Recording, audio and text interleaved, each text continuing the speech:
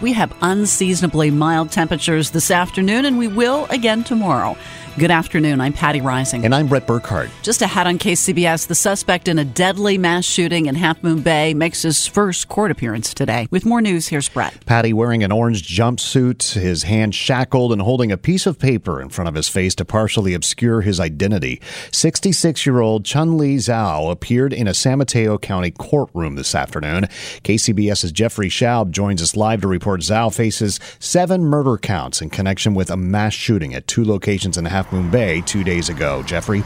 Yeah, Brett, 7 murder counts for 7 lives lost, an additional count of attempted murder, and several enhancements that if Zhao is found guilty could lead to life without parole or the death penalty. San Mateo County District Attorney Steve Wagstaff said it would be some time before he makes that determination. Zhao's court appearance lasted less than 5 minutes. The judge appointed him 2 attorneys and delayed the arraignment until next month. Wagstaff says this was the worst mass shooting in San Mateo County history. This one is in a category that is way beyond anything we've ever dealt with. I'm sorry that we have joined the list of counties around this country that have had to deal with this. Well, I always hoped that that would not be something that would occur in my career, but now that it's here, we'll step up and we'll see that justice gets done. Wagstaff says Chun-Li Zhao is a Chinese national who may or may not be here legally at this time, but he did at one point at least have a work visa. Wagstaff wouldn't say what the motive for the murders was, but that it was not a copycat case coming on the heels of the murders in Southern California. When he was arrested by sheriff's deputies, they found a note inside his vehicle. We have not been told what it said.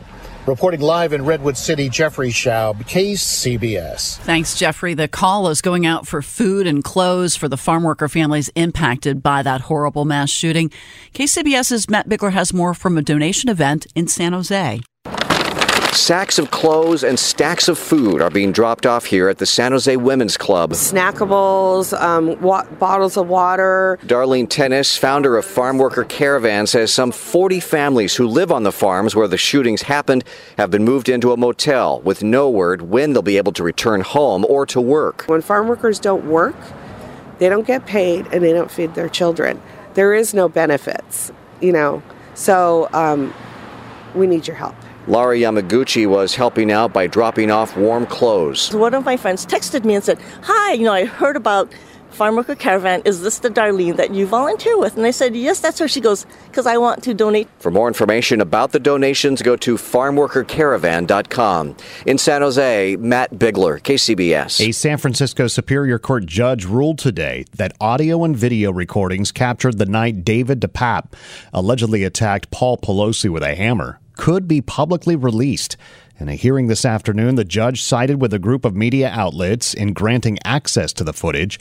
The ruling came over the objections of DePape's attorney, who says releasing the recordings could prevent his client's ability to get a fair trial. He faces life in prison if convicted. Coming up on KCBS. Jason Brooks on the Money Watch. The spotlight shines on Tesla's earnings. More on the News Watch. Here's Brett. Patty, Meta just announced that it will restore Donald Trump's Facebook and Instagram accounts.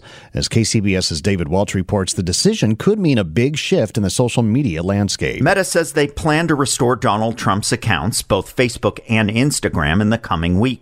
It's been just over 2 years since the company suspended them because of the January 6 riots. In a statement, Meta cites the fact that Trump's overall risk to public safety is sufficiently receded. But John Fine, Chief Content Officer with Future Today Institute, questions if Trump's done the same when it comes to advertising risks. The thing to watch with Facebook is, do the advertisers leave and do they stay away? Assuming the former president embraces his reinstatement, many expect him to do so in a grand fashion. It means that we're going to be hearing a lot more from Donald Trump.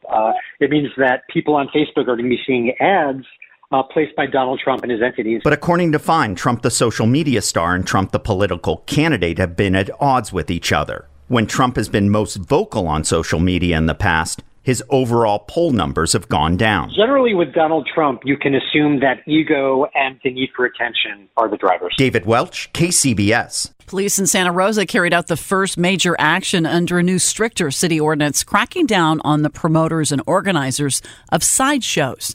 KCBS's Mike DeWald reports 11 people are already in custody with more arrests expected. The arrests are in connection with sideshows from last July when events grew out of control, forcing the city to take a more aggressive stance. Chris Mahurin is with Santa Rosa Police. He says those arrested could be on the hook for road repairs and first responder overtime. We're examining some ways that we can use the civil litigation process to actually recover some of the funds spent. In defining a promoter, Mahurin says it's important to differentiate those actively organizing events with a young person sharing a flyer over social media. Sideshows have zeroed in on Santa Rosa's Roseland community.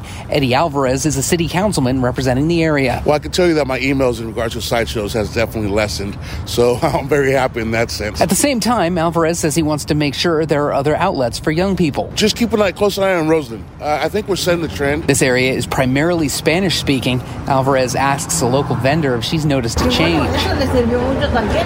She says here, yes, though she hears sideshows from neighboring communities.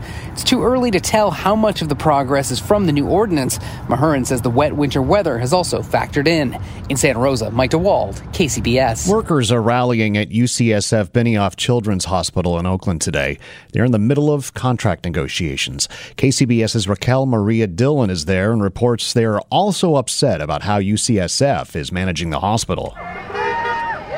Children's Hospital Oakland is often on lists of the best pediatric hospitals in the country, but members of the National Union of Healthcare Workers say UCSF is not managing the hospital in the interest of East Bay families.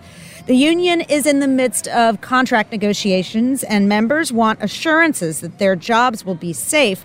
They're also concerned about their patients. They accuse UCSF of moving some clinics and doctors across the bay to San Francisco.